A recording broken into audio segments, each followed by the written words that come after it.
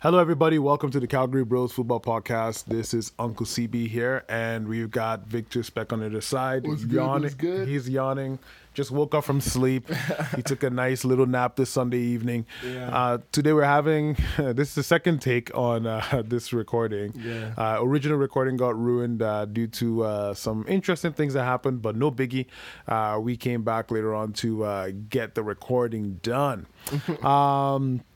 But yeah, man, super happy to come back here and, have a chat about some football today. Of course. We have quite a lot of stuff. There was a lot of derbies that were available this weekend, so we didn't want to wait till Monday to record. I mean, the next game is Wolves, I think, Leeds in the next game. Yeah. And then Burnley against who else is on...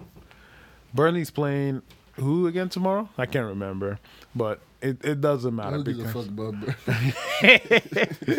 So mean, come on, man. Burnley's it's a good club, Burnley is the replacement for Stoke. Oh wow, yeah, they are pretty quite similar in a way. It's actually Burnley and West Brom. I actually kind of like Burnley West Brom. Oh yeah, I actually kind of like Burnley, and I appreciate the way like their defensive mindset is. Sean Dyken is like, give me 100 million and I'm going to spend it on freaking defenders, So it's worked. They've survived for years. I know they have the blueprint to survive the Premier League. Yeah.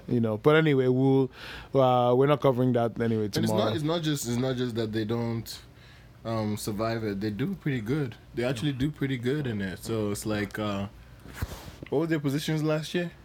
Like 9th or 10th place? Yeah, they do okay. I think they hit at one point they hit top 7. Mm-hmm. Yeah, so they don't do too bad. Yeah. But anyway, it's what it is. But that's not what we're here to cover today. We are here to cover the derbies this weekend. Mm-hmm. We had we watched the North London Derby. Yeah. That happened this morning. What a game. Amazing game. We also watched the Milan Derby, and then you watched the Merseyside Derby. So that game was too early. I ended up I woke up later, so I caught that game later on in the day. But either way, we'll start off with the North London Derby. Tottenham versus West Ham. You see, you didn't even want to talk about that one. I know, going back. You kind of wrote it off, and I was like, man, come on, we gotta add London in there. Dog. Man, and I was proven right for 80 minutes. Yeah, 80 minutes in that game, I was just like, are you fucking kidding me? I think that what happened after the 80 minutes was why you needed to watch the game. I know, and I watched it, right? Like, which is weird. So usually in games like that, I usually will turn it off after. Like, I watched the Napoli against Atalanta, and I watched the first half. It was 4-0. I just switched it off. I was like, I have to watch other things, and then Napoli won 4-1. But if a game is like 3-0 at halftime, usually I turn it off. Yeah. But for some reason, I kept watching. I was like, I don't know. Like I don't know. Like you feel like something's. I didn't expect something to happen, but I just kept watching the game, and I was that game surprised me, man. Like West Ham, that comeback. So we'll get into a couple of key things here. Let me just get up open up some notes here. So while you're doing that, I'm gonna just say our predictions. Yeah, I predicted 3-2 for that game. I thought they were gonna win it, but I knew it wasn't gonna be like an easy win for them because it's West Ham. And then you predicted 3-1 on that.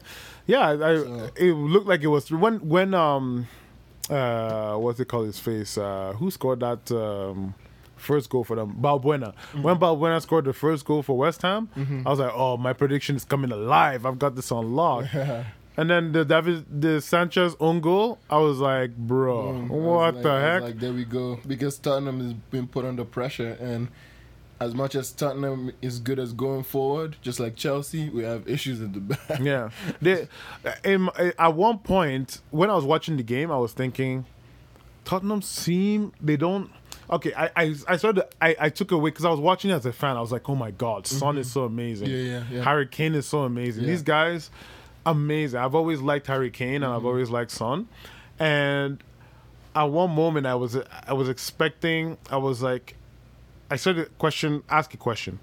Is there any team more balanced than this Tottenham side squad, with squad depth and everything? You know, they have all the wingers you can ask for with Bale, Moura, Lamela, Son, and Bergwijn. They've got a stacked midfield. Maybe their striking system isn't set up properly yet because the other guy, what's his name? Is it Vinicius? I don't know if he's the guy that loaned recently. And then the only thing I would say is, and then their fullbacks, they have different options. They have Ben Davies, Danny Rose, Reguilon, and then on the right back, Serge Aurier and what's his name? Not Doherty. Yeah. The only area that you can say is the defensive side. That's where the opportunity is at. That's where they need to be. They need more depth because Sanchez has never always filled me with a lot of how would I put it, solidity. Like he doesn't give me confidence that he can always be the guy. And Alderweireld is getting older, so they look like a team that can leak goals, but everywhere is so well protected that they can prevent the goals from coming in. But lo and behold, the goals that West Ham ended up scoring, a set piece, an own goal, and then that wonder of a strike from Lanzini. You know, you're asking yourself now, is the Tottenham that defense, like, is it their fault? Okay, we look at the first goal.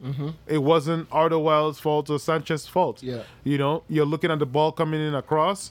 Sissoko should have been stronger against Balbuena, but it wasn't. And Balbuena rose to the occasion, towered over him, smashed, header into that corner. And then you start to look at the other opportunities. You're starting to look, and then the Sanchez goal, own goal, you're like, Sanchez, could he have just headed it or not headed across because he's twisting his body, turning in an awkward angle to try to get to the ball? That ball was placed very well. Yeah, but could he have just tried to like bring the ball down for a second and just smash it? You know what I mean? Rather than put his body in the most awkward position to head it. Because I like the initiative he has. I want to get to the ball first, but in that way, you're not thinking, right? As a defender, you're not really thinking. It's like, I want to get to that ball first. Yeah. But could he have just said, hey, can I, for one quick second, get to the ball first and then hit it across, send it back to where it came from? So when you're looking at those goals, how much of it could you say was a defensive mistake? Like, or what, how much would you say was Tottenham could have done better defensively? Because like the thing we always say is like, you can play as much as you want, but the thing is like, you need to be you don't need to be pegged back in your own half for such a long time. Okay. It almost felt like after they were up 3-0 in the second half, they were sleeping in their own half. Yeah. So that's where West Ham started playing majority of the game. And they started growing so much in confidence because this ball was just inside Tottenham's half. So it's like chance after chance. Even though they were not hitting it, I thought eventually one was going to go direct. You know what I mean? And lo and behold, that's what happened. Yeah. In the 88th minute, after they've been pushing for at least 40-something, and then it was just like, boom, Valbuena, goal. After that, it was the cutback, cross, below, the Sanchez, goal. Then the last one with Lanzino, oh my God, bro. That was just that was a strike for the ages, man. That is definitely that's looking like one of the goals of the season right now. That was a beautiful strike. It's just another set piece too. Yeah, it was from another set piece, and it's like that's where majority of like Tottenham and like Chelsea crumble. Yeah, in set pieces, it's like where you have the most chance to really directly affect and really like kill these teams, you know. Obona, I think somebody made a comment on the show. I don't know if it was Glenn Hoddle. Glenn Hoddle was like, Obona, either Glenn Hoddle, or was it a guy? I can't remember his name. He used to be the coach for Tottenham, but he was on. I don't know why his name is lost in my head, but anyway, he was like, Obona should be credited for an assist there because Harry Winks, goes in to go block the shot, right? And then Obona comes in, screens him, and then the ref is like, oh man, this is gonna pelter my brain. I'm gonna get out of here, right? Yeah. And the shot from Lanzini just was a beauty. And to think of the amount of pressure that you are on at that moment, and fly off his feet. You know, Lloris comes in, tries to make a save, touches it, it still goes top bins. It's such a beautiful goal. And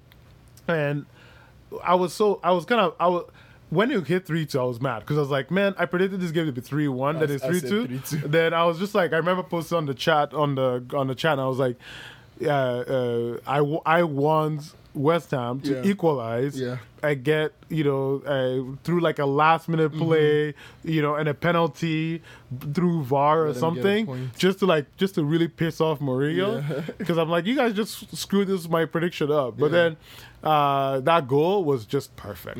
Perfect. Last kick of the game, let's go home. We're done.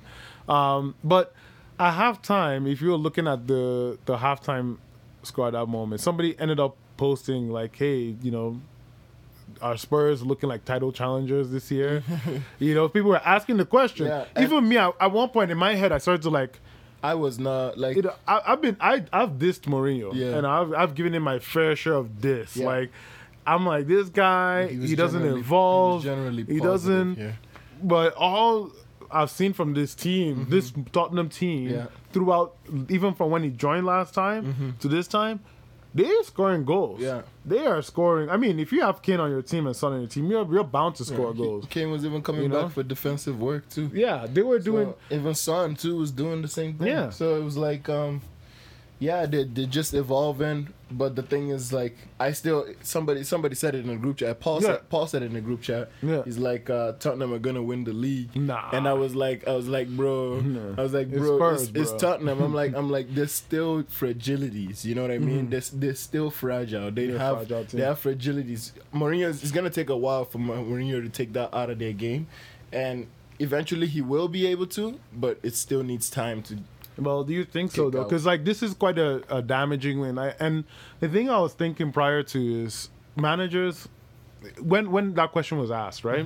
I was like, a lot can happen. I was like, wait till November. Yeah. I should have said wait till the end of this game, right? Yeah. A lot can happen all the way through to November.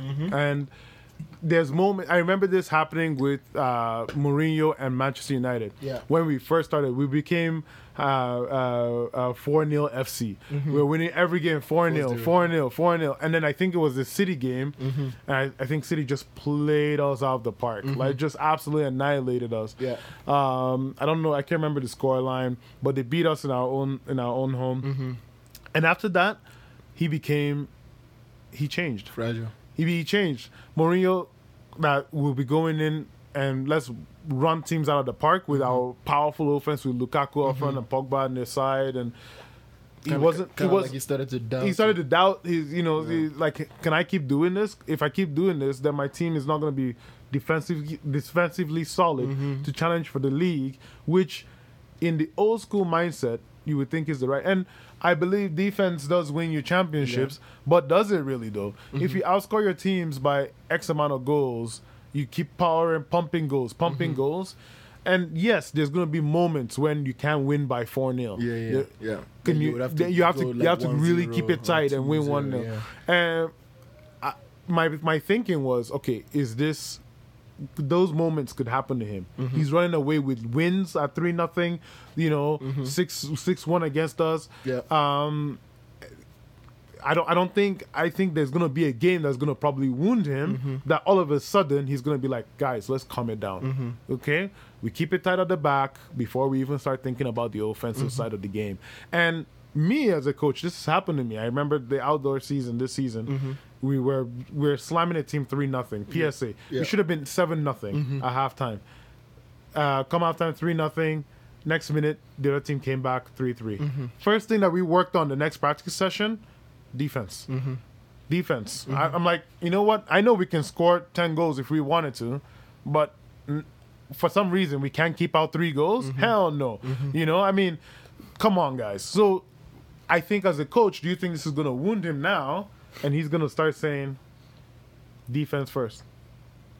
Man, that's a hard one. I mean, like, once you take a loss, obviously you have to assess and see what can be done to make sure that you don't lose. But he didn't lose; he tied the game. But the thing is, like, but it feels like a loss. It feels like a loss because you were so high up, and then all of a sudden it was just boom. But what I liked what Mourinho said in the after the press conference was basically he was like, they asked him what happened there. Mourinho said, it's football. Yeah, he said it's football. You know?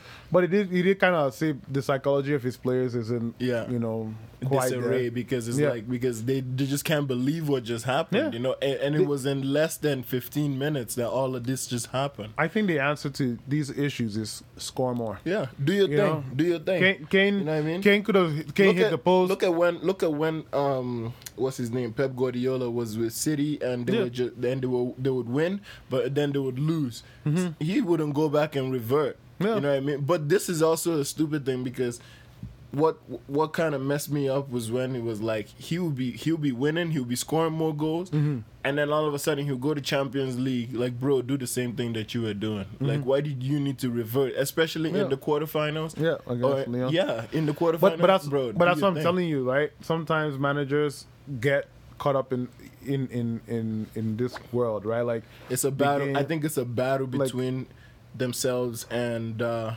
system that they created, and if they really believe that it could be what gets them what they want, right? Yeah.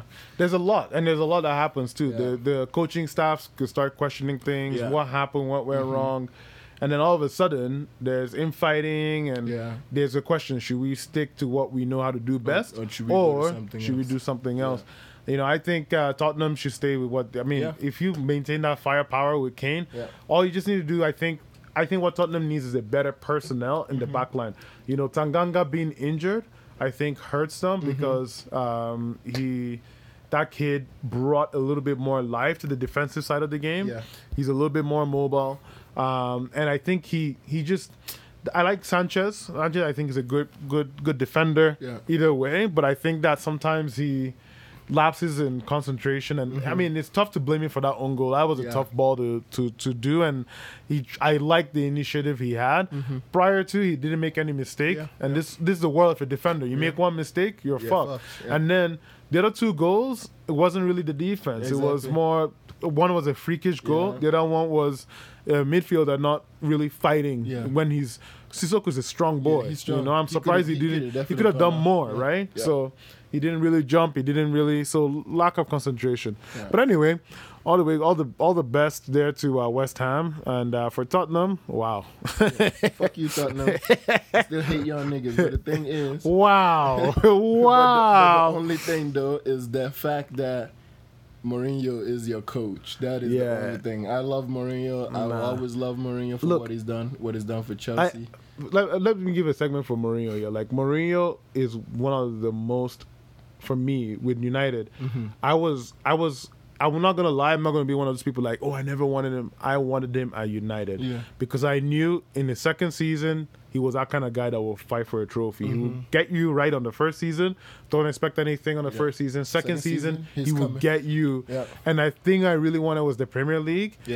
And I thought it was disgraceful that this guy came up and said second was my greatest achievement. Look, I get it. The board sucks and everything, but come on, man. Come on. That you choked after the City game. After the City game, he choked. And then he was like, look, we're going to go defensive. The game just became, the football from then on became destructive, boring, horrible. And I was just like, man, you were doing so well with the...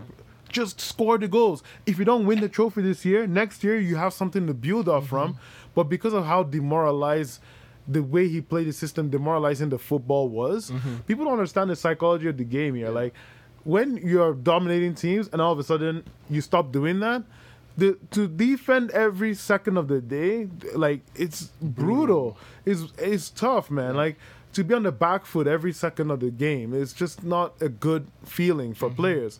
So, I don't know, man. Like, for me, he became so toxic, man. But watching him outside United is exciting, is fun. I hated him when he was with Chelsea the first time. The second time, I thought he was hilarious. Watching him in Real Madrid was awesome. I still watch his Inter matches against Barca, the crazy matches he had against Barcelona. I love those matches. Those are some of the matches that anytime I'm prepping for like my sessions or games, or I always try to watch it just to like look at the mind behind this guy, right? He's such a genius. But man, he became so what's the word? He became so vindictive, you know. He was doing things in spite of. He was doing things to spite the team. He made so many changes. The stuff he did to Martial, taking away his number away from him, and then giving it to freaking Zlatan. You know, I get it, it's Zlatan, but still, couldn't you find him something else? And then after, like, buying Sanchez, you know, instead of, and when Sanchez was worse, and Martial was the one keeping him in his job. Martial was scoring all these goals for him, and anyway, so he for me, with the United thing, he just did not work out. Like, you know, so it's good. I mean, good for him with Tottenham. Wish him the best there, but anyway, whatever. Moving on, we will jump over to the Merseyside Derby, man. Merseyside. You watched this game. Merseyside. I'm kidding. What? I was just singing Merseyside. Oh, Merseyside, yeah. Fuck those niggas. Wow. Well, Everton. First of all, let's start off with that those two horrible challenges against Thiago. No. Let's start off with the predictions. So predictions? Okay, we'll go off with that. So you called this one. I called it 2-2. I called it 2-2 because I expected I expected goals to come in. I actually felt like Liverpool would win it, but for some reason I was just like, I'll call it a tie, 2-2, man. We both called it a tie. You called it a 2-2 tie, and I called it a 3-3 tie. So you got that one.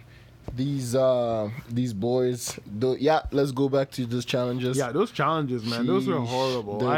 The one with Pickford on Van Dijk. That was horrible. I can't believe he was still on the pitch after that. That's a red card. Oh, that was a red card, and Van Dijk now has like a broken knee or something. No, he has a ACL tear on his knee. ACL tear. And he has to go to. So this is the state of the Premier League, right? I can come over to you, touch your face, and then you fall down rolling like I just dropped a bomb in your body.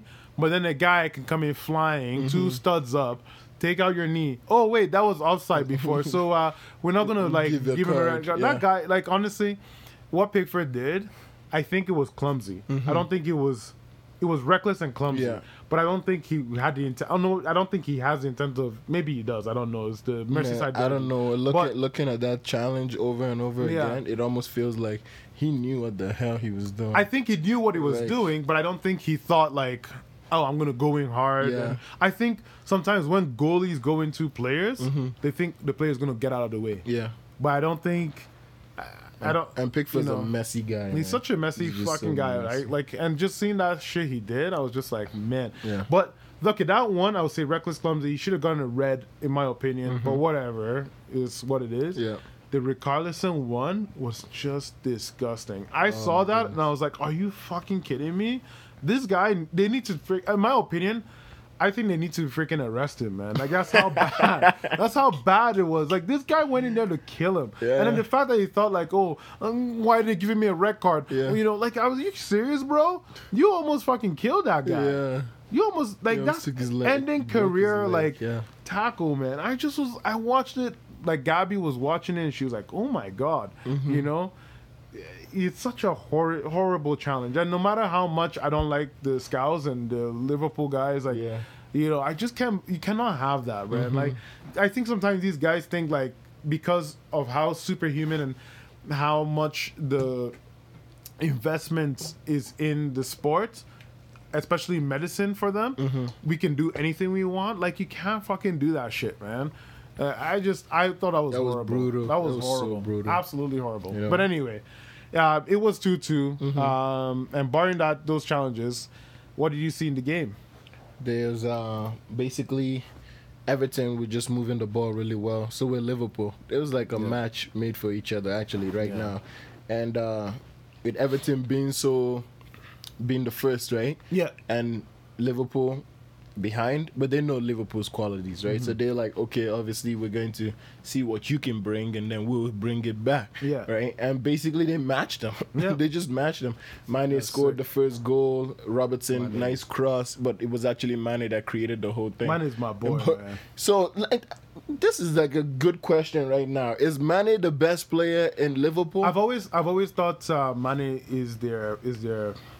I mean, it's hard to say best player because you can say Virgil van Dijk. Yeah. But if you want to talk about right now, I would say Mane. I've always thought Mane is the guy. Even last year. Last year. I don't think people give him a lot of credit. I think Salah scores the goals. Yeah. Salah takes all the credit from a fantasy points perspective. Yeah. But from a work rate and just keeping the chains moving, he is the guy. Yeah. Now, you can talk about Henderson. Henderson, I think, is just Mr. Energy. He's the captain. He's the leader of that team, right?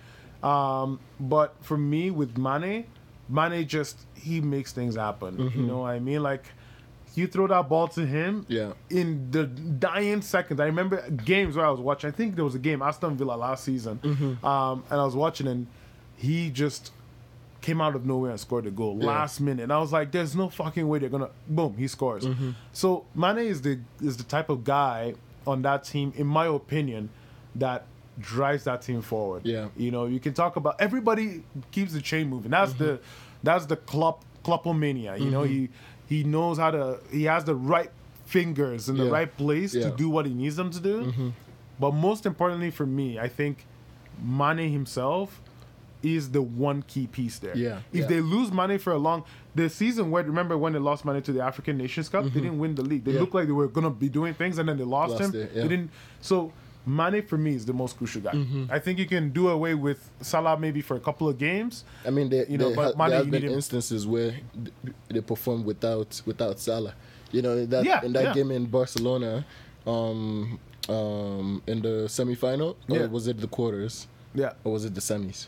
I think it's semis, Semis. And they were missing, and Origi came in and did his thing. Yeah. Origi came in and but that's the beauty of this Liverpool team, right? Like they have depth to cover. They have I would say depth, but I just say that 11, the 11 they put on the field are just, they work so well together, right? I mean, it didn't work very well last week, 2 weeks ago when they lost 7-2 to Aston Villa, but they just are such a good. They connect well. That when you take out one missing piece, it impacts them. But I think Mane is the biggest impact. You know, because he just, I don't think Villa would have been able to do what they did to them if he had been playing on the pitch. Maybe they would have still lost, but I don't think by not that many goals, to be honest. No.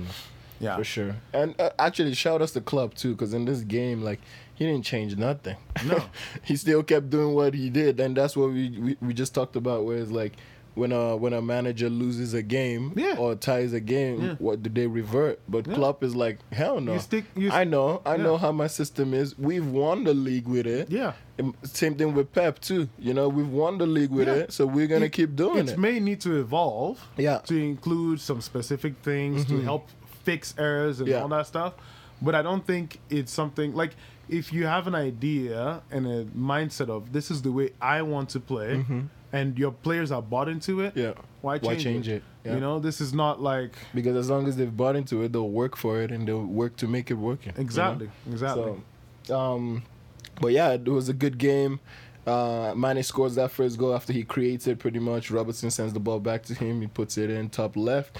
Then a freakish corner, and then Michael Keane heads this ball, and Adrian just can't get his hands to it. He touches it a little bit, but it still goes into the net. Adrian is looking pretty bad right now. Yeah, he was. But at least the guy has. Last year he was actually looking pretty good. At least he has a Premier League title, bro. True, very true. But he's not looking really good right now. And then I think that's a position that Liverpool probably have to cover again. Yeah, they need to. And then Salah comes in, bro. This lovely volley, the ball's up. Yeah, so that goal is nice. right in the bottom, and then after that, Mr. Calvert-Lewin, yo, this kid. Okay, so let's give. He's on a tear. He's on a tear right now. He is surprising the shit out of me, but in a way, I'm not also surprised. Why?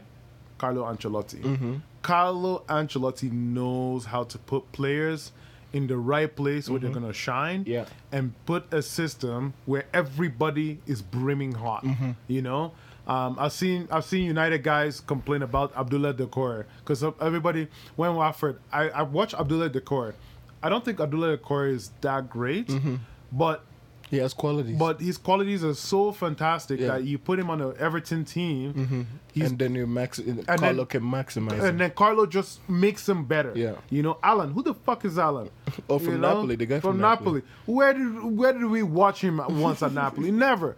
Be real. Let's be real here. But probably a couple of games. Yeah, you Champions know, League. We're watching him and they're like, okay, he's okay. But look at him here. It looks like he's been on this team for ages. Yeah. Regardless, you put a shit house like that, on your team, guy who freaking, loves diving more than anything. Yeah. He plays like Cristiano. I think he's a professional diver, but all of a sudden he looks like a macho man. He's skiving people down, doing crazy shit. Like all these guys are working. The one thing I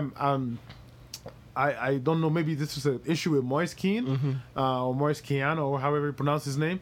My only thing He's is in PSG now. Moise. I wish Moise would have worked under Carlo a little bit more, because I think he would have gone into that not that shitty shitty ass coach, that the substitute coach or assistant coach Duncan, who benched Ferguson, who brought him into the game against United for like in the 70th minute and took him off in like the 80th minute. What a scumbag.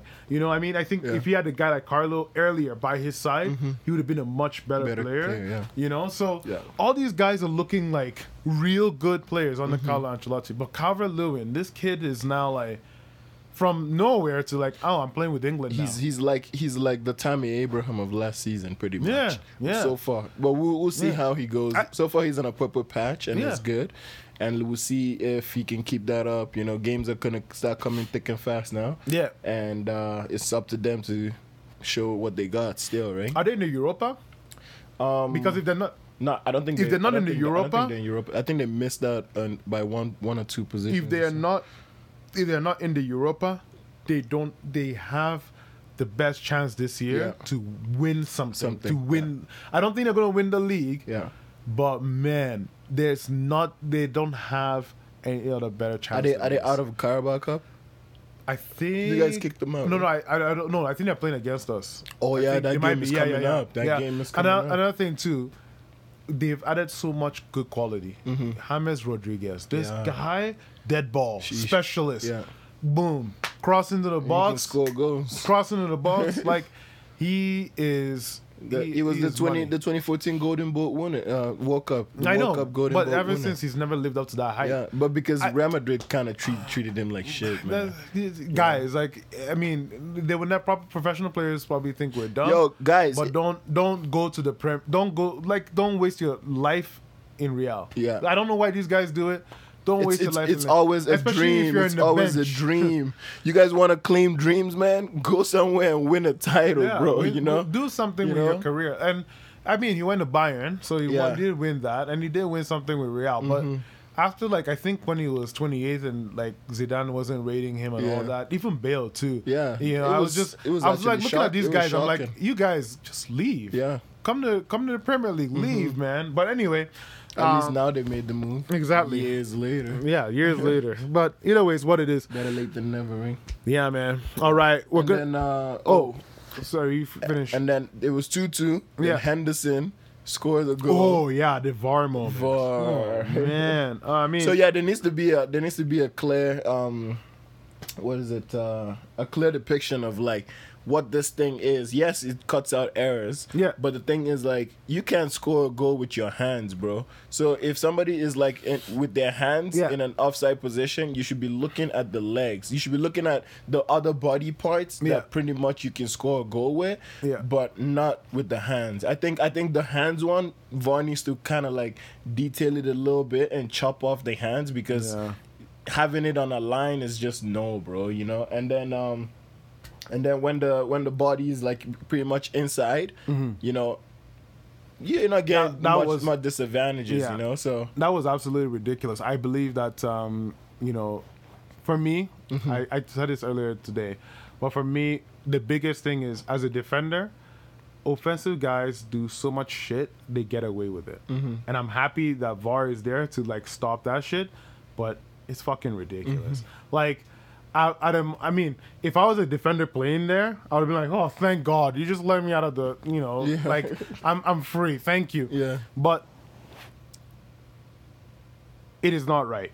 That did not look right. I think it was his shirt. I don't even think it was his hand. It was his shirt that was offside. And I think it's gotten to the point where it's now ridiculous and everything is super scrutinized. Yeah.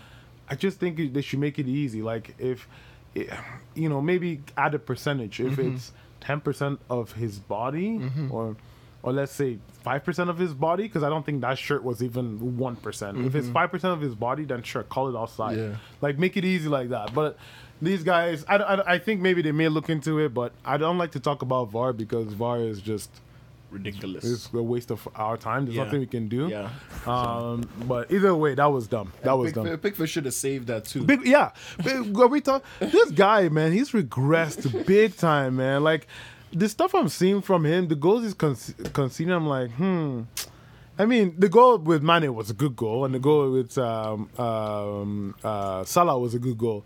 But that goal from Henderson in a pressure cooker moment, bro, you just smash it back, like hit it back. But, I mean, look, guys, like, we like to talk like, we know we're not professional players, man. We don't know in that moment how bad it is. How different. We probably would handle it way worse. So, I mean, let's give him the benefit of a doubt and we move on from there. But anyway, jumping over real quick, we're going to jump over to the Milan derby. Yeah. Wow. So, Milan derby, that was... I predicted 3-2. For AC? For AC, and you predicted 2-1. I predicted 2-1 for Inter. Fuck. Yeah. I knew this was a game that Conte was going to lose because, like, I was seeing fragilities, and I'm looking at the way that AC plays and the way Stefano Pioli has set up the team to play. Yeah. They are just... AC is kind of unstoppable right now. AC have a good team. Yeah. This was the test for me. Like, they should have scored like 4 or 5 goals. But the same thing goes for Inter too. Yeah, Inter should have scored goals too. Inter should have scored goals. I think the game could have ended like 6-2 or something crazy like that. Yeah. But for my own piece, the first half for me was brilliant. That first half was Zlatan. This guy is maintaining some sort of elegance at this age. I mean, he missed the penalty and then he put it back in. But, he's, the way he grows from strength to strength amazes me. Yeah. But not only that, the way Stefano Pioli has set up his team, the first half was just perfect for these guys. Kessie was amazing. Yeah. Theo, I love Theo Hernandez. This kid, except that he loves to dive a lot, but I like him. He's just phenomenal. Well, diving's part of the game. I mean, yeah.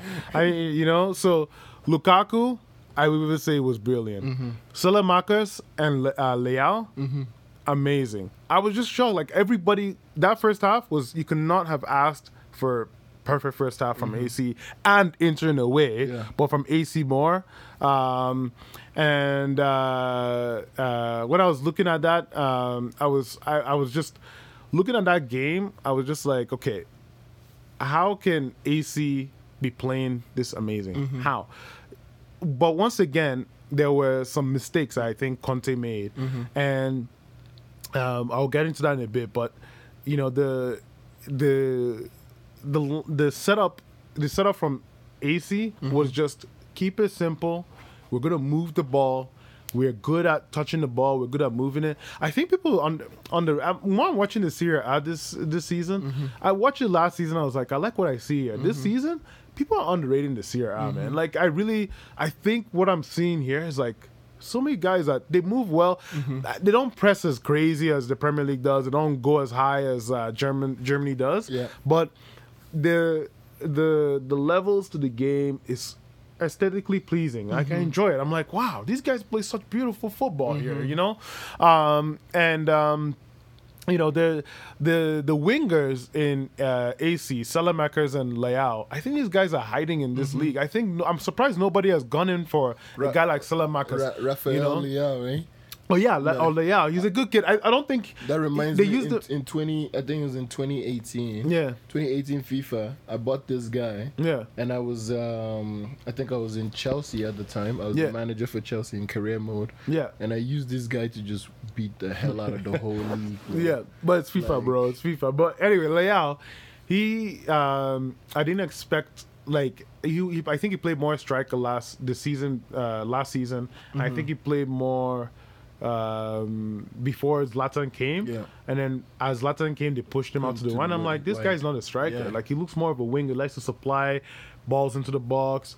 You know what I mean? So But he just was he surprised me, like how much better from the last time I've seen him for AC. Yeah. And then now he just looked way more intelligent, way more like there's more intelligence to his game. He's not over dribbling. He's not overtaking players on. He knows when to take a guy on, when to share the ball, when to put it across in the box. Salamakis is another guy that last season I watched him. I was like, he's getting there. I was like, who the hell is this? Who's Salamakis? Like, I need to research where the hell he's from. But like, who the hell is this guy? And last season didn't, but this season I've been watching him. Like, this guy is looking way better. Like, he had the dribbling skills last season, but this season I'm like, let's watch him a little bit more. Yeah. You know, so what Stefan Pioli is doing is great, but going into the other side, Conte's side, Conte needs to fucking stop this random shit he's doing with this Kolarov and D'Ambrosio in the backline, or you can't play those two together. Kolarov naturally is a left back. D'Ambrosio naturally is a right back. They're playing center back. Bro, if you're gonna play one of put Skriniar on. I don't know what's going on. Maybe Skriniar is injured. I haven't, but Skriniar can be a. There's links to him going to Tottenham. Yeah, so put him on or something. Maybe his head isn't right, but play him. This guy, I don't know what is going on. And he had only De Vrij was the only guy, only real only real center back that was there. What are you doing, man? Like, I think he's overthinking it. Or maybe Skriniar's injured. I didn't research properly enough, but I need to double check. Or maybe his head isn't right. But Skriniar, if he's fit, play him. You know what I mean? Or play another center back. Don't put a guy who's played left back all his life, and then you bring him over to Inter, and then you're playing him center back, and then don't play D'Ambrosio, who's played right back all his life, and then all of a sudden you can only play one of that. You know, if you look at the City game, Kyle Walker was the only real right back that was playing center back. Apart from that, Nathan Ake, who's a center back, and Ruben Dias, that's a center back. So play your fucking center backs in like at least two of them in there, and then maybe you can accommodate a right back if you want. But so anyway, the game was good. Hakimi was great. This Hakimi, Inter got him for a steal. I'm surprised no other Premier League team went for this guy. But I mean, maybe he only wanted to go to Inter. But Dortmund should have even kept him too. Dortmund should have tried to keep him, but I don't think they had the money. They have Felix Passlack now. I guess it's not bad, but Hakimi's way better. Next way better. Hakimi's sick. Level. And you know, the Perisic was poor. I don't know what's going on with him. And for me, just like other Croatians, he should have come out earlier. He should have too. And the same thing with Arturo Vidal. Yeah, Vidal is such a fucking dirty player, man. This guy, 2 studs up on Theo, no card. And then he did another tackle, no card. And I'm like, this guy can get away with murder. Like, he was going around just hacking players down. I was like, how? Anyway. And then Vidal came out, and then Nicolo Barella went to CDM, and then Eriksson came into the top. But it's like, bro, you need Nicolo Barella. And Barella was still running. Barella is sick. I like Barella. Still going up. I like Barella. I remember when I think it was Conte's season, actually. Conte wanted Barella, and they were like, no, you can't have him. You can't have him. No. But in Chelsea. You know the funny thing? Conte has dissed Barella in Inter. So he's like, I asked for all these guys and then they gave me Barella. I was like, what? But that's the guy you wanted. But that's, you know the funny, with these managers, right? Barella, everybody talks about modern day footballers and how weak they are mentally, and I can see that. Yeah, fragile. You know, how fragile. You have to build it in there. Look at Barella. This kid has become better. Ever since he said that, I think he's not put a foot wrong. He's gotten way, way, way better. It's probably like, I'm going to prove you wrong. Exactly. Another player, too, that something similar happened to wasn't Ndombele with Tottenham. Look at Ndombele now. Yeah. Best, showing that he's the best midfielder on that team. I think Mourinho wanted to, but this is the thing. Spike him. You know some people always think that, oh, modern players are weak. They don't. It's like, guys, they're professionals too. Have a conversation with them. Maybe you call them out. Maybe that's his personality. Boom. He responds to it. It was because for the Ndombele one, because they even showed it on All or Nothing, right? Yeah. It was because of he wasn't playing him. Yeah. But the thing is, like, Mourinho, he wasn't really dissing him. You know what I mean? No, he wasn't really. He just had so much quality in those positions. That he was like, okay, maybe if he trains crazier, then we can throw him in, right? Yeah. And then it was like little spurts, and then he had a conversation with what's his name? Daniel Levy, Tanga Ndombele. He had a conversation with Daniel Levy, and he's like, I want to leave, and he's like they're not playing me. And then Daniel Levy was pretty much like, yo, you know, you gotta chill. Like, I have this one story about this guy. I think he was probably talking about himself too. He was like, they told him that he couldn't do what he could, but he persevered and did it, right? Yeah. And they had like a French translator there that was also like telling Ndombele, because he doesn't speak English, right? English, so it's also hard too. So then Ndombele was like, you know, this and that, and then Mourinho and Ndombele, I think the fire was pretty much because he wasn't playing him. And then it was like, but Mourinho knew the player that he had. He wanted to get him like going, because majority of it was also his injuries. So it was like it was holding him back, which is why during COVID he decided to take Ndombele to go and train him, right? Because he was like, he knows he needs him. He's like, I need this guy. Fuck these other guys because they're good right now. I'm gonna put my effort into him because he's the one that I need the most right now. And look at him, man. He's just tearing it. Textbook management. Textbook management. But but back to Inter and seeing how Barella is. Like, Barella is a fucking sick player, man. Like, I like the way that guy, he's so energetic. He represents everything Conte on that. He's like a mini Conte on that pitch. Back and forth down, like, he's just amazing. Juventus Conte, bro. You know, but he's amazing. But still, this is the good, like, we're talking about how good this derby was, right? But then we got into the second half, and this is where Italy comes out. Oh my God. You know, the game was it was poor. That second half, I don't even know why I stayed and watched the whole thing. And it got really scrappy. Errors all over the pitch. Passes misplaced. Final ball was horrible. A penalty got ruled off, or they got a penalty. Inter got a penalty, and then they called it offside. Even though I still think it wasn't a penalty. All this stupid shit started to happen, and then all of a sudden the players just didn't want to play anymore. And then the ground became a magnet with extra force of gravity applied on the San Siro pitch on that specific section of the earth. It seemed like God just said, I'm going to give extra gravity to this side of the pitch. To this side of the earth. And people just started diving. Professional divers all over.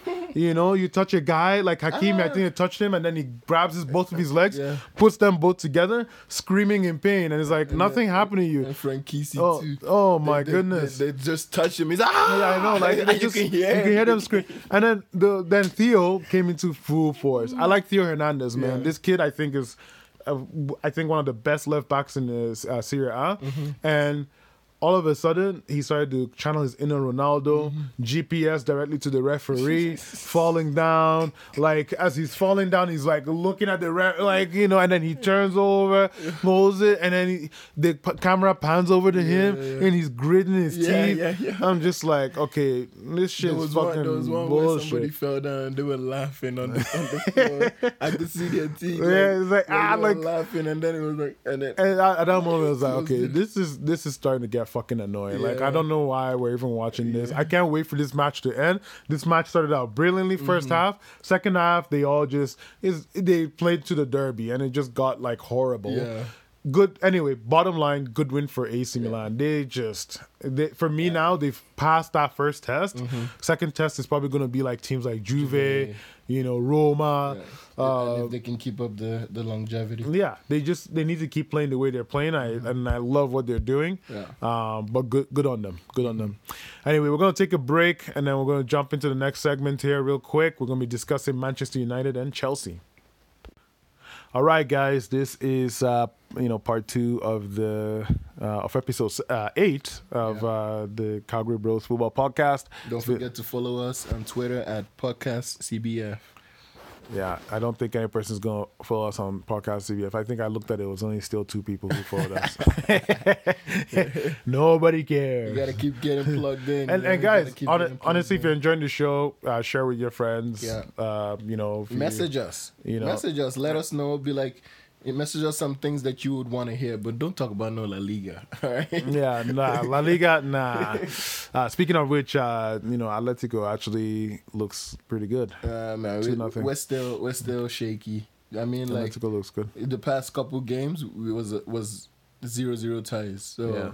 I was gonna say actually, before we actually jump into the next phase about Chelsea and United, with the state of this league right now, the goals that we're seeing, it's just absolutely bonkers, man. Like I like this shit, but I don't think any person really is effectively coaching defense anymore. I don't see the only team that I think in the elite at the top level and is a top team. It's not Burnley. It's Atletico. Okay. Atletico. Diego Simeone leaves and breathes it. But the only problem is he doesn't score a lot of goals. Yeah. Well, he scored 6-1 in the first game. He has the talent and the squad to score massive amounts of goals. But they're so defensive minded. Is it that now it's become the game has advanced so much that if you focus on you can only you can coach on the other thing, but you are more lenient towards one side, right? Like, for example... Well, you need goals to win. Yeah, you need goals to win games. Like, I remember Klopp coming out, I've got to coach offensively, and defensive defensive mistakes and those things are going to happen when your team is going for the win, versus Simeone saying, well, I don't want to be losing my defensive shape, so the risk is offensively we're not going to be as we're not going to be having that much of an output. Yeah. So I don't know. Like, it's something interesting. Probably we should delve into if this continues. Yeah. Because I still think it's early days. Maybe we jump into the thing here. I still think a lot of it is probably no fans too. That's what's also making that's it so another thing too. I've said no fans and nobody breathing down your neck like yo screaming, man, don't go. Yeah, because when you have a bunch of fans, 80,000 fans watching your games, that completely throws you off. Versus or it doesn't throw you off, but it changes the way you approach a football match versus playing against playing without any person in the crowd, and it feels like almost like training. And you start to do more things that you do if nobody was watching, right? So maybe that's the case. Maybe when fans come back, it'll become more compact and a little bit more tight, and you see less of these ridiculous scorelines. But jumping into the games, even as fans, you'll be enjoying that too. Like, it's just goal galore. Yeah, but as a fan, watching it from your home, you're enjoying goal galore. But I miss games that were compact, tight. No, I miss games where there were fans in there because your emotion. Most of the time, the emotion you're having at home is also shown on the pitch too, through the fans, right? And it's because of what they're doing. Sometimes it also heightens when you're watching the match. It's like an overall experience, right? So maybe that's it. But that's one segment. Another thing too could be the preseason was too short. Yeah, teams didn't have enough time to work on the defensive shape and all that. So it could be a bunch of things. They just said we gotta score a goal. Yeah, so let's just But coaching attack, in my opinion, is more complicated than coaching a team on defense. In my opinion, anyway. Yeah. Either way, jumping over to the next piece here, Chelsea against Southampton, 3-3. Ooh. So this game I predicted 3-1 and then you predicted 2-0 and we all went for Chelsea. Yep. Obviously. Boy, were we wrong. So what's going on with your team, man? Oh, man. Chelsea. Lampard out.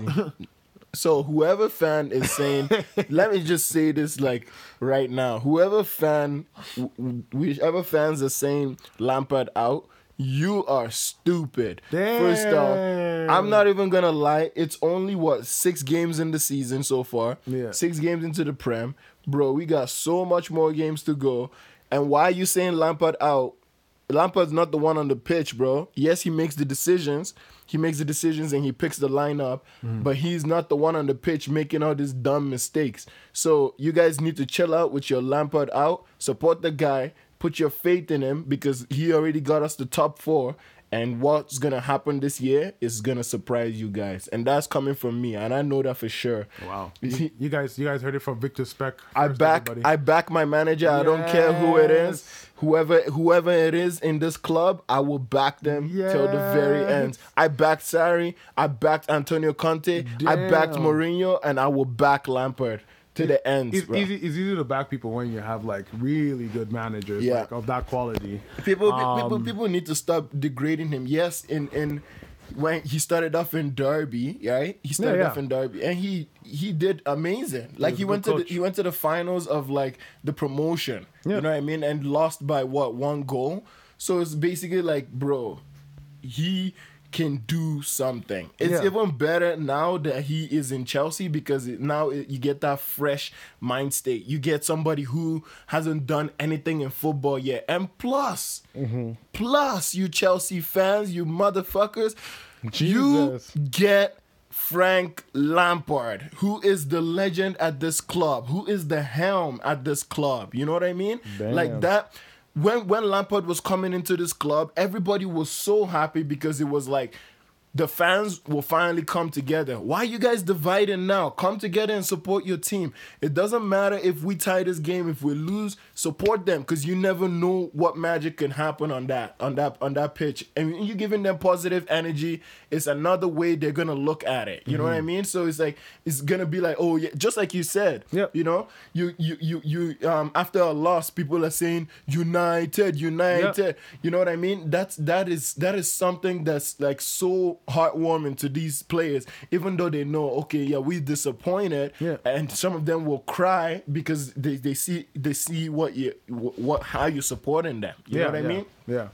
And like he's done such a good job so far. Yes, defensively we're shaky, but man, he has put us on the right track for attacking. He's so attacking minded, and I like that. You know what I mean? Like he's not like any of these managers that have come before in Chelsea. He has come in with a fire, a passion, a plan. Because guys, don't forget, there's still a 3-year plan. The first year was, let's play the youth. We have a transfer ban. Let's get them integrated and hit our targets and try to hit our targets. But he exceeded his target. You know what I mean? He exceeded it.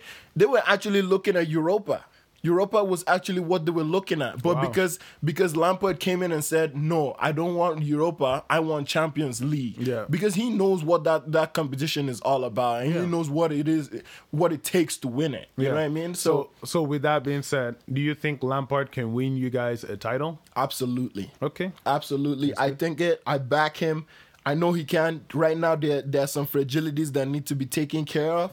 But he's going to get to that. You know what I mean? Okay, so you're saying now the issues now on your pitch, obviously, for everybody to see, mostly seem like it's a personnel issue. Yes. So personnel issue, what would you fix? Now, the first goal that was conceded against you guys was a Kai Havertz mistake. Yes. You should have been moving the ball forward, push it up. You know? Yeah, I think he tried to cut it in, and then he lost the ball. And then they played it into the middle. But you can't just blame Kai Havertz. Yes, Kai Havertz was at fault because he had that mistake. But what the hell was Christensen doing? What was Zuma doing? But I blame mostly Christensen because he's the one who should be alert. That ball is coming on his side. You know what I mean? I'll tell you, though, as a defender, these things happen a lot, actually. You know, it's a lack of concentration. For a second, you're like, oh, okay, we've secured the back line, we secured the play. Havertz now needs to do his job. He now needs to move that ball forward. He doesn't do it. Then all of a sudden, you're like, where's my guy? Boom. At first, I mean, the best defenders know where is everybody on the pitch. But in reality, somebody's coming from your blind side. It's very difficult for you to know where that guy is coming from. So to be fair to Christensen, they've done their job, but then all of a sudden, here comes the bullet back on the face. I don't really think he was blindsided because if you watch the play, Zuma was on the left, Christensen was on the right. So basically, and they were looking. They were looking there. They were ball watching. The ball came, but that happens like that in an instant. You don't. I mean, time is money in elite football, right? So. In a way, I can see why it's not his fault. I honestly think that's Havertz's mistake. It was. And it's definitely Havertz's mistake. I remember when Willian used to do so much stupid shit like that back in the day. But you're asking for Christensen to magically correct that mistake. It just doesn't. It's very hard. It's very hard. Very difficult. If that was VVD from last year. That's not happening. Even VVD has gotten caught off guard. He's gone caught off guard. But not like, that's why I say the VVD from last year, right? Even VVD last year, I saw him get caught off guard. Okay. I saw him get caught off guard a couple of times. That Watford game, I remember it was one of the games where he looked off. But either way, though, like, and I've seen him do some funny things, but he's still a phenomenal defender. But now, then you now look at the second goal. What happened there on the second goal? So this is the thing, right? I remember coming on this podcast and I've said your backline combination should be Zouma and Rudiger. Yeah. And after seeing what Rudiger did with Germany, I was like, nah, I'm not putting my word behind this dude. Remember what I said when we were previewing it? I said Zouma should be playing alongside with Tomori. Yes. Right. But now I wouldn't even. We're talking about the second goal, right? Yeah. That second goal was all Zouma. You guys, I've heard Chelsea fans blame Kepa and all that stuff. It was Zouma. I put it squarely on Zouma because squarely on Zouma. It's actually very out of character for Zouma. Zouma is the type of guy who has the mentality of a no nonsense defense. Yeah. If that ball is coming and that ball is on his blind side and he doesn't see what's on the other side, he will clear that ball out. And I'm pretty sure somebody gave him a shout too, like, "Hey, you need to clear this shit out. Somebody's bearing down on you." You know, hopefully, or maybe they kept us say, "Hey, give me the ball." Guys don't see. This is the issue. Here's why we got Thiago Silva. There is no leadership at the back. Aspi only talks when Thiago is there, which is weird. You know what I mean? Like, bro, you guys are both captains now. So basically, you talk, but then when Thiago's not there, why aren't you talking? Like, let these guys know. I know what you mean, but I will say one thing. This leadership talk, I've heard that about United all the time too. They always say, "Oh, you know, Bruno should be the leader. You should be the captain." I think it's a little bit overrated. Let me tell you the reason why. Yeah. I believe every single person should be accountable to their job, to what you do. It's like us when we work, we're all accountable to making sure we do the right thing. If we don't do the right thing, somebody's going to be holding you to account, right? Basically, play like a captain. Everybody's a captain. Everybody play like, you know, there's a reason why you earned that right to be on that field or that pitch at that time. There's a reason why you're the one starting. There's a reason why you're the one benching this other guy. So I think when I watch all this stuff and I hear people say, "Oh, leadership, oh, Thiago." I watched the highlights the other day of Leeds against United. I think United won 4-3. Yeah. And Gary Neville made a mistake. Headed the ball across, made a mistake. Instead of him clearing the ball back, he didn't do it. And Roy Keane just absolutely fucking tore into him. Yeah. It was 4-1. We ended up winning 4-3. Yeah. That mistake, other people made mistakes. You know, so Leeds scored 2 more goals. I just think if people just did their jobs, if I'm yelling at you right now, what about the other guy?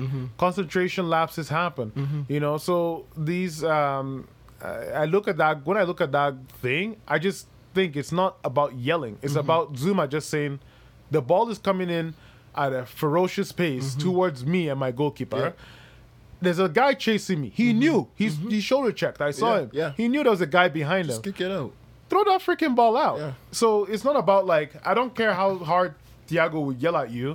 It's not going to stop the third goal from going in. True, you know? But in the game against Crystal Palace, Thiago was the one who was like bossing Zouma all around the pitch. Yeah. So basically, he was basically giving him like the positional sense. Like, so do we need a Zouma whisper on the pitch? You know, this is another thing. We need the back line to talk. I think they talk, dude. If you watch it, if you take off Stadium Sound and you watch the zone, like you watch the games, you hear them talking all the time. They're yelling at each other. You hear them. They talk, bro. They all talk. Yeah. This is elite level Premier League football. This is not like, you know, even Sunday League guys scream at each other too. Yeah. So this is like, bro, like I don't see this. I just think that Zouma just made a bad decision, and I think this is the problem now. Kepa is already under fire. Yeah. He's already messed up. Yeah. His brain is already twisted. And to give him a pass like that, he's now distraught, bro. Yeah. You know what I mean? Like, you fucked that guy up now. It's like basically Zouma sends the pass back. Kepa is trying to come out. He should have used his leg and kind of just put his foot through it. But he's coming down, trying to grab it with his hand. But then he realizes that if he gets it with his hand, it's an indirect free kick. But if he goes with his leg and he misses, then it's a penalty. So you're stuck between a rock and a hard place. He's cut in both worlds. Like he, in my opinion, he did the right thing. Yeah. I just look at it like Zouma was the one that needs to take full accountability. And another thing too, in that goal was after that whole thing happened. The sequence, yeah. The sequence. So when I don't even know the Southampton player that had the ball and was coming deep there. Was it Che Adams and Danny Ings? Okay. Danny Ings was coming in right behind him. And yeah, so Che Adams pulled that ball in basically. Yeah. And as he was coming in, Kepa comes in with his hand, but he pulls his hand out, kind of like Sven Ulrich against what was it? Against Real Madrid in the in the quarterfinals for Champions League. Bayern. Yeah, Bayern, and Benzema scored that goal. So it's pretty much like that. That's almost like a goal guaranteed. So he pulled his hand out. But then Christensen is running back. Christensen dives. He slides. He stops the ball from actually hitting the inside the back of the net. Yeah. And then Kepa is running. Yeah. Kepa is running as well. Kepa runs, slides as well, tries to kick the ball out. Yeah. But unfortunately, the ball bounces back, goes to Che Adams. Che Adams drives over, turns over, and smashes it. Yeah. But the thing that I'm kind of like twisted about is like, bro, Zouma should have definitely back-checked. Yeah, he should have ran himself back. He should have ran himself back into the position. Yeah. But he was nowhere to be found. No, and that's what I'm saying, man. Like, so this is the thing, right? It's so out of character for Zouma. This is not Zouma that we know. This is where I'm now gonna come in, right? Each personnel is making mistakes. I think at some point the manager needs to like just, okay, guys, this is it. Christensen, you're out. Yeah. Zouma, you're out. You know, Thiago, okay, you made your first mistake. I'll give you another shot. Yeah. Tomori, let's give you a shot. Yeah. Like, I think that's where Lampard needs to really now take it up a notch. Yeah. You know, benching players. Now, but Zouma has only made. I know what you mean.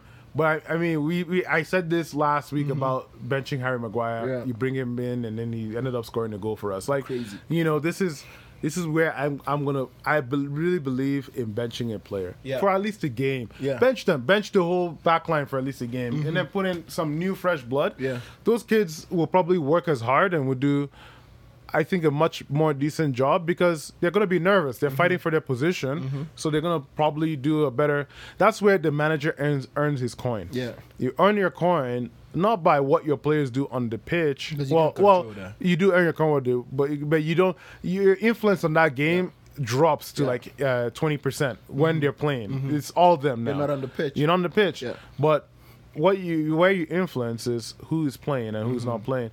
And I think for him, drop him and just say, bro, like just take a break, just relax. And you can say it's his first mistake, but usually what ends up happening is, it's his first mistake. And then the second happens. Then the second happens. The third happens. And then the third happens. And then you have a Kepa situation. And then now the guy is short of confidence. And what can you do? Guys, if you're listening to this and you're a Chelsea fan, I still back Kepa, man. Like, that is my boy. That's crazy. 100%. I think Mendy should start playing. I think the third goal. The only reason is because Mendy's injured, right? I know. But once he comes back from injury. But that third goal, I don't blame Kepa, but I blame Kepa because he doesn't have the wingspan. Yeah. I've been saying this. Yeah. I don't think it's an issue per se. For like Mendy. For a guy like Mendy. 6'4" goalies will save that. He will get his they have that big reach, right? Kepa just has I've seen memes of dinosaur arms. You have to anticipate in those situations if you're short. If you're not that tall like Mendy, you have to be the one to anticipate where that ball is gonna go, right? But the thing is so weird because Theo Walker hits that ball straight on the ground, and then Vestergaard heads it. So when Vestergaard heads it in that angle, it's like even. Did he even touch it? I thought he touched it. It was Vestergaard's goal. Oh wow! So basically, Theo hit it down on the ground. The ball is bouncing, and Vestergaard puts his head in, which pushes it out of the reach where Kepa was at. Yeah. So it was this Southampton team. We gotta give them some love. Like they honestly, they show more heart than I've ever seen. After that 9-0 loss to Leicester last season, I was like, that's it. Yeah. You know, relegation. You guys forget it. You guys are going back. You're going to the championship. Going down to the championship. Yeah. And Ralph Hasenhüttl, they call him. I've seen people call him like a warmer version of, Jurgen Klopp. You know what I mean? Or what's the other guy at Leipzig, Nagelsmann or something? Yeah, they call him a Walmart version of them. But what I've watched this team, and I'm like, this team presses the right way. Yeah, they just lack quality. You know, they need probably better goalkeeper. They need probably, I know Vestergaard. Vestergaard is not that good. I think they need a better defensive team there. But they have some real good wingers. Musa Djenepo from Mali. And then what they call him? What's that dude's name? Redmond. I think Redmond is okay. He's not Redmond, that. He's not. I know the Southampton guy who doesn't like him, but I think he's okay. I think he's decent. Now they have Walcott on top, back, so they press well. But for some reason they just were getting pummeled by Werner and his brilliance. And finally Werner gets his first goal, Premier League, and then 2 goals. So 2 goals, Werner was unstoppable. Like, even if it wasn't for the first one, which was like offside, he would have had a hat trick. Yeah, he probably would have. Yeah. And then Kai Havertz also gets off the mark. He also scores his first goal in the league. So those two got their goals. Pulisic was amazing, man. He was just, the way he was moving the ball. Yeah. He even created the chance for the third goal. Yeah. That was him. Yeah. And Werner, brilliant. Individually, amazing. Yeah. Jorginho, bro, this props to you, man. Like, you are my vice captain till the end, bro. Jesus. You are my vice captain to the end. Because people don't seem to understand what Jorginho does that's so important. Yeah. Because he wins the ball high up in the pitch. Yeah. And that just gives you enough stability to recycle. Jorginho, Kante, they were all on the same page. Man, where's Kovacic? What happens when Kova comes? You know what I mean? Now this depth is just becoming even crazier. And then the way Havertz also plays, how he caresses the ball, the touches. I seen them throw a ball that Havertz knew that he would get, but once he gets it, he's gonna get tackled. So all he did was he put his leg in and kind of swept it, pushed the ball away, and they fouled him. And he got the foul. These guys attacking minded right now is just nice. It was beautiful. One thing that shouldn't have happened was Mount on the pitch over Hudson-Odoi. I think Hudson should have played, because you gotta reward Hudson, man. He's been on fire. He's been doing some stuff. But to give him like 5 minutes, I get it. You're kind of thinking about Sevilla on Tuesday, but still, bro, like kind of play Hudson. I would rest Mount, because Mount just came from England. Yeah. And then but so did Hudson. Hudson also came from England. He played with the under-21s, right? That's a yeah, good team. I know, but still, who knows what level they're also training at in that sense. You know what I'm saying? Under-21s, get out of here. I can't really, you, as a young player, you're going through so much motions. You play for England, the senior squad, and now you're playing for the junior. So it's basically, who knows how tired he was. Rested both. You know what I mean? But the thing is, like, there was positives there. We need to just focus on the positives. Keep going with those positives.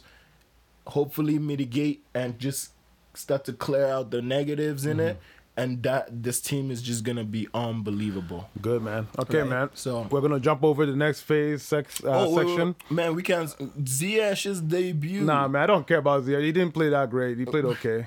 He tried. He looked good, but he didn't play that great. But it's good. It's good to get those minutes in for sure. It's good to get those minutes in. Okay, man. But we'll jump over. We're out of so much time. We'll jump over.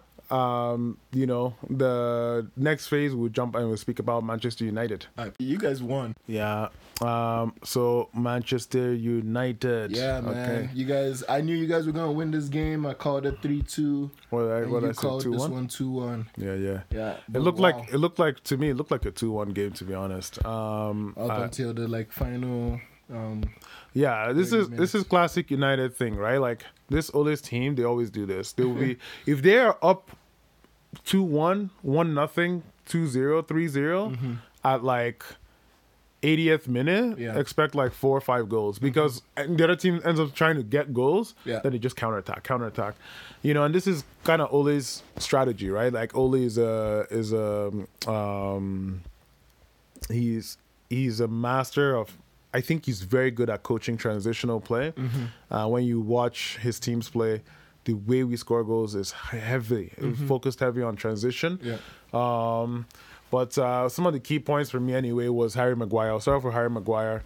Like, I was asking for this guy to get benched. Yeah. And he came back and he scored a goal. Yeah. You know, I don't think it was that good either way. I think the save from David De Gea helped him out. But you see what I said, right?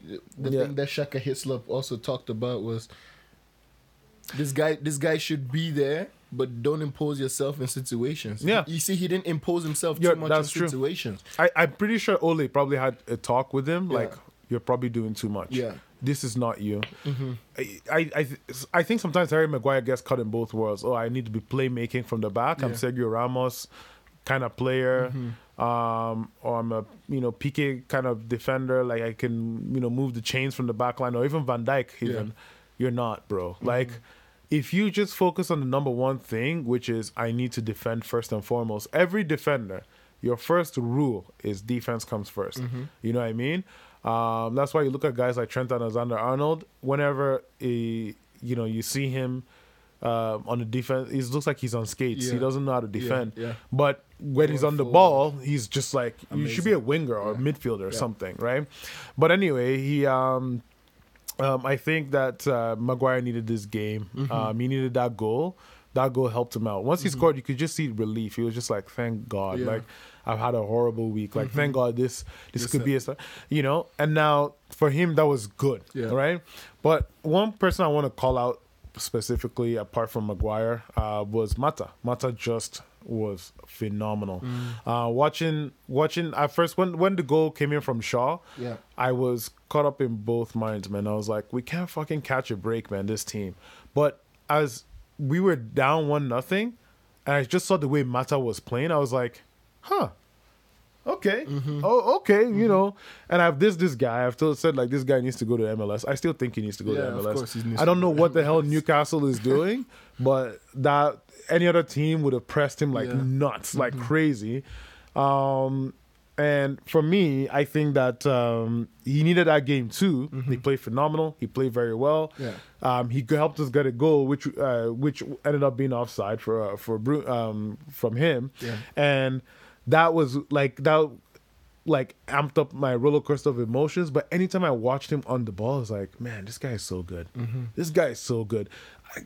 If he was 28, he would still be just absolutely dominating. You know what I mean? And but he's at that age now where pace, he never had any pace anyway in the first place. Mm-hmm. And the older he is, he just looks way slower than everybody. But he's so good with the football that this is something I feel that United needed. Mm-hmm. We needed a player that just can come in, keep the ball. I think that's where Van der Beek comes in. But for some reason, Ole doesn't want to be playing Van der Beek, so I don't know what's going on there. Mm-hmm.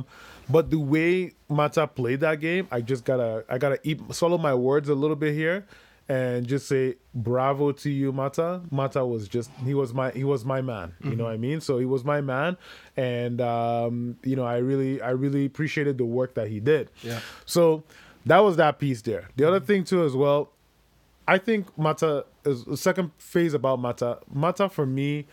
I've talked about this. I actually wrote back in the day. I used to write kind of like mini diaries. I was looking at the diary the other day, and I've always talked about like the Manchester United conundrum.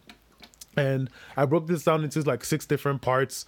What were the different things that, why United is failing now? Obviously the ownership, lack of proper recruitment, or poor recruitment, lack of a director of football.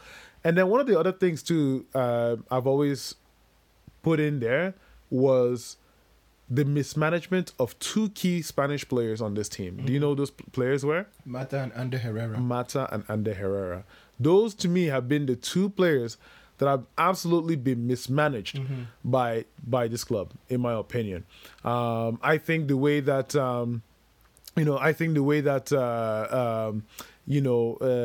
Mata has been used, for me, has been poor. Everybody keeps playing him on the right wing. Yeah. I think you're catching up on some of the highlights here. One of the things that for that cross that came in was because they pressed Mata and he lost the ball. Yeah, he was too weak. He lost the ball. So Mata, in my opinion, should never have been played. They should never been playing him on the right wing. Yeah. You should be playing him as a center mid or center attacking mid. Yeah. That's where his strength is at. That's where every time you give him the ball, he every single time wants to go through the midfield. He wants to cut in on his left. He doesn't stick out wide for very long. Yeah. So, and it's so obvious to see a good team will punish the hell out of United. A good team will see this from United and be like, you know what? Like, you don't have a good right winger, so you know what we're gonna do? We're just gonna, we're gonna forget the right, and then we don't worry too much about the stuff coming out from the right flank. So watching this and watching how United has been mismanaging this guy has been one of my biggest pet peeves anytime I watch a United team play. Yeah. Mata on the right wing. Don't play him there. Play him in the center. He loves to come in the middle anyway. Keep him in the center. At least do that. And especially with his age now, when he's 33, if we say, okay, play him as a center mid, I would say, okay, let's keep him, because then he's really useful. But when we say, oh no, we're gonna play him as a right winger, he doesn't cut it. He doesn't have the energy to go up, down, up, down, up, down. He doesn't have that. So it irritates me anytime I see managers misuse Mata as a right winger. And if you're gonna use him as a right winger and where he's cutting into his left every single time, then coach Wan-Bissaka better. Wan-Bissaka is so poor on the ball. This guy used to be a winger, and I'm shocked. I'm like, how are you a winger and you don't know how to do better with the football? But what a goal from him. He scored a beautiful goal, absolutely beautiful goal. But the whole match, he was poor there. It's like, coach him better, coach him on how to attack the ball better from the right flank. Or if you don't, or if not, if you're gonna keep playing that way, then just buy a better right back that likes to go forward better. The only problem is defensively they may not be as good. Yeah. So, I don't get it. I don't get what's happening. They're probably trying. I'm pretty sure they're probably trying their best to coach him. Yeah. But I feel like we need a better, a more offensive right back, like somebody like Max Aarons from Norwich or something. You know what I mean? Like that can actually do a job as a offensive right back. Yeah.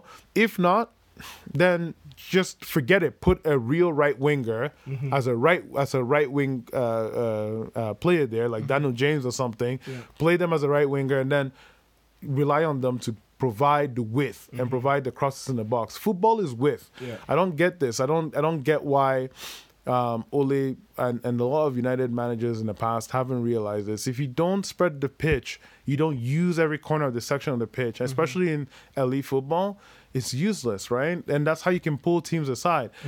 For United, people just sit back, suck up pressure, stay narrow, and be like, okay, you guys can't cross the ball anyway, so I'm not gonna bother about the wings, right? Or you don't have good players that can put the deadly ball in the box. So anyway, but either way, good result for Mata. I was so happy for him. It was good. After I said I put my hands up, I dissed him, but he blew me away. One other funny thing, Bruno missed a penalty. Yeah, I was just about to talk about that. Why did he decide to not use his technique? His hop step? Yeah. He sometimes doesn't use his hop step. And anytime he doesn't use his hop step, he goes for power. Oh, yeah? Yeah, he goes for power. So I think he thought I should just slam this shit as best as I can. The penalty, when I look back at it, wasn't that good of a penalty anyway. I think it would have been better if he did his hop step because that him and Jorginho just practiced that shit day and night. Right? I know.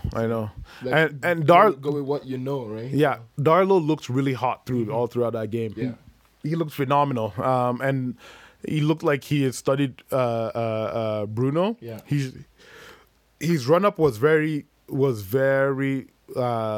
short. It wasn't as long as it usually will be. Very direct. Yeah, and it was very direct. And I think if he had placed that into the top left corner, it would have been a goal. Yeah. But he just went full for power, and he didn't get the coverage. But either way, that guy, man, he has so much desire, man. The guy shows so much heart, so much desire, so much this guy. He's a true Manchester United player, right? Watching him play, he makes a lot of mistakes too. You know what I mean? He makes a lot of mistakes. He screws up a lot, but when it comes to the way he plays and the heart he shows and the risks he takes, those are like necessary risks that we need on the team. Like he's every coach's dream. A guy like that is every coach's dream, and I really really appreciate what he's bringing so far to the team, man. Yeah. You know, the last thing I wanted to bring up, Van de Beek. I don't know what is going on, but Van de Beek reminds me of the Mata and Herrera conundrum. You know, where Van Gaal wouldn't play Herrera, and you could just tell this is our best center mid at the time on the pitch. Why aren't you playing him? You know, so Ole keeps holding Van de Beek back. Van de Beek has said he's happy with it, but I'm just like, bruh, like when are you gonna play this kid, man? This kid looks hot. He doesn't look hot. Like one of the guys asked, I was like, I don't understand why you're so United fans are so excited about this guy. Van de Beek does what Mata does, except with more energy. He doesn't do what Pogba does. Pogba is a different kind of player. Pogba is our most talented, not the best midfielder we have. He's our most talented.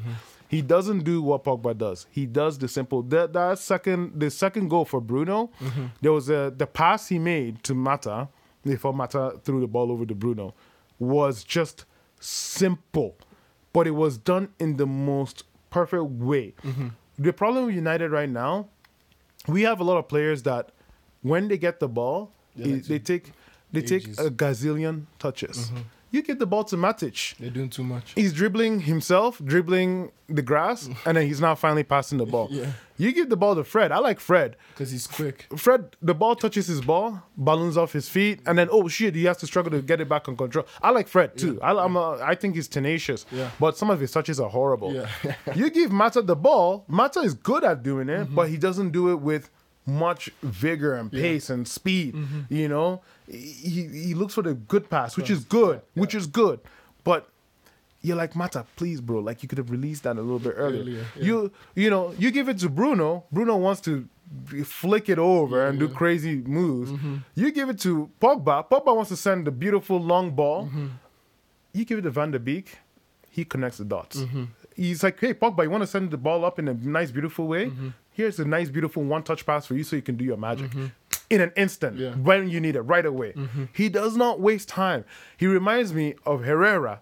Just the difference is he takes that one-touch passing to a whole nother level. That's what I love about Van de Beek. Those Netherlands boys, man. They and the best part, his movement.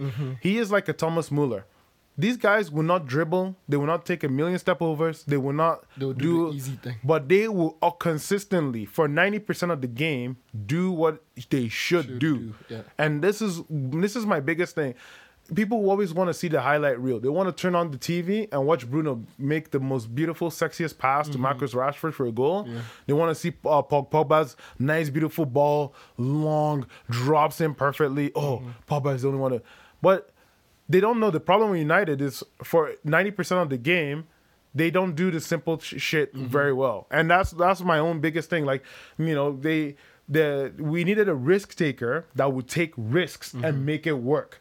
And we also needed a guy who can keep things simple so that those guys who take risks can take the risk and it doesn't hurt the team. If you're taking risks 80% of the time, you're not playing football. You're now playing, I don't know, African football, long ball, you know, ridiculous shit. No open. Exactly. And you can see when Van de Beek came on the field, all of a sudden, United started to pass the ball way better.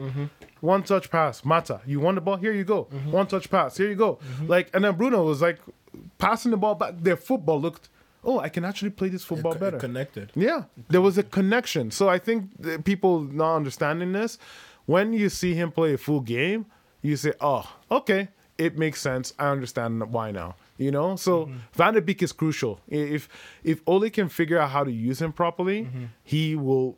I can absolutely bet you every person will be like, oh, that's why he was bought. The only thing I would say though is physicality. He probably needs a little bit more. He needs to be a little bit more physical. That's my only thing I'm a little bit worried about. If you press him and you really give him the body, you know, he may not look too good. So anyway, that's it for United. we're gonna quickly. Your boy Rashford scored. Yeah, Rashford scored, man. And he assisted. Yeah, he assisted 2 times. He played really well. Yeah. Rashford played well for a striking position that's not his position. Mm-hmm. I honestly think they need to put Rashford at the right forward. You know what I mean? Right wing, right forward. I think they should be putting him there. Who's going to play in the left? I think Martial should be played in the left. Mm-hmm. And I think Greenwood should start to now be curated to his middle striker. Now that Cavani is here, Cavani should be the guy that should help him. If Martial wants to play striker, then they need to figure it out. But I think sometimes those boys are that good, they can play in 3 different positions, that they just rotate them. Try it. But I mean, I'm not the coach. I'm saying all this stuff. I don't know anything. And once again, I said Harry Maguire should have been benched, and then at least he had a decent game. So at least Ole did bench Pogba though. Yeah, but Pogba, they said he might have had an injury, and Pogba obviously said a bunch of shit the last time he went to France. This guy goes to France and says a bunch of shit now. Oh yeah, Madrid is the dream. I love Madrid, and if you want to go to Madrid, sure, why not, son? Go to Madrid. It seems to be a trend with French players. They go out and talk. I don't think it's a trend with French players. I think it's Giroud talked. I think it's a trend with our boy Pogba. Pogba just loves to talk. And Giroud, I get it. Giroud is old and he doesn't want to be sitting on the bench. I get it. Yeah. But Pogba, look, at this stage, bro, just go, man. Mm-hmm. I think he's given us enough, but I think he just needs a new challenge. He needs a better team to work with. Yeah. A guy of his age should be fighting for Champions League, winning league trophies and all that, right? So, and I mean, if he doesn't want to stay and do the work, who am I to blame him, right? Like, United should have backed the ambition. They should have supported them by getting the right players in. They didn't do it. When Rooney didn't get the right players, United didn't get the right players in, Rooney was looking to move. Yeah. He was looking to move at City, which is much more disgusting than anything. I don't know why our fans don't remember that or bring that up. Yeah. He ended up staying, but, for me, Pogba, like, he wants to play with better players, and if United isn't doing it for him, then let him go. And I don't know what the problem is. I don't know why we keep hanging on to him. Now we're not going to get good money for him because his contract's running out soon. Yeah. But anyway. He extended, right, to 2022? No, we extended. We triggered the clause because we have an option. We always do this with people's contracts where we can extend their option. That we can get some money out of it. In a way, I hope he doesn't sign a new agreement too. Yeah. Reason being is just that he's... he's just that he will look like a mercenary. And I think everybody's a mercenary, but I just think that just let him go, man. Yeah. Let him go. And I feel bad sometimes for Ole too, because Ole keeps trying. Like, he has a difficult job as it is. Yeah. He's under so much pressure, and this guy goes out and like, Real Madrid, call me. You know what I mean? So anyway, let's let him go. Okay, so we're gonna wrap it up real quick. We're gonna quickly touch on. We got just a minute segment to touch on the preview for the Champions League for our teams. And I know we're kind of jumping the gun. Before I even say anything, City game against Arsenal, awesome game. Yeah. The Napoli game against Atalanta, superb game. I know, what did we predict for City Arsenal? For City, I predicted 2-1 for City, and I predicted 3-0. Oh wow! So ended up 1-0. City played the perfect game. Bernardo Silva, man. Bernardo Silva and Raheem Sterling. Exactly. Pep needs to maintain that. Whatever he's doing there, maintain that. Yeah. And for Arsenal, I think Arteta is great. Yeah. They have a good manager. I think they were just wasteful as well too. Chances. They were, but that team is looking way better. Yeah.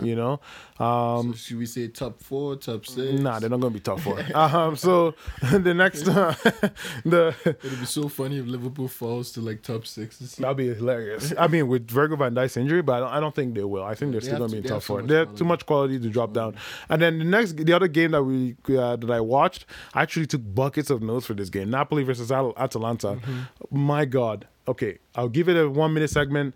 Ref was horrible, absolutely shocking. Yeah. Some of the challenges against Victor Osimhen was ridiculous. So relentless, and then Napoli, that boy Victor Osimhen, oh my God! I'm so happy he's if any person could spend the first 40 minutes of any of their time, go and watch Napoli Atalanta. That first 40 minutes, I watched the first half, but then I didn't watch the other. Yeah. That first 40 minutes, he was a beast. Victor Osimhen, people slept on this guy. This guy should have come to the Premier League. Yeah. He should have come. But anyway, and when I talk about, a true footballer, you know how I always criticize Lukaku, and I'm saying Lukaku's not a footballer, but Osimhen is a true footballer. Yeah. The way he plays in a way like Harry Kane right now. Yeah.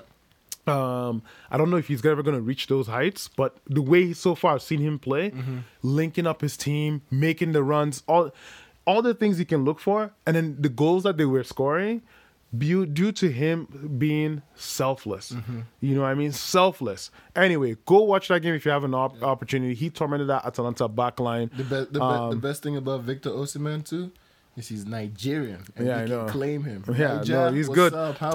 Tommy made a big fucking mistake, I think, signing up for England. If Tommy he's and dumb. Victor went big together, mistake. He should have. I mean, we can't criticize this guy, but he should have declared for Nigeria, in my opinion. And Tomori too. These boys will regret it. Because Southgate ain't gonna play your asses. He's not even play. Southgate is not gonna play Grealish. Southgate believes in Mount and Cody. That's it. Anyway, he's the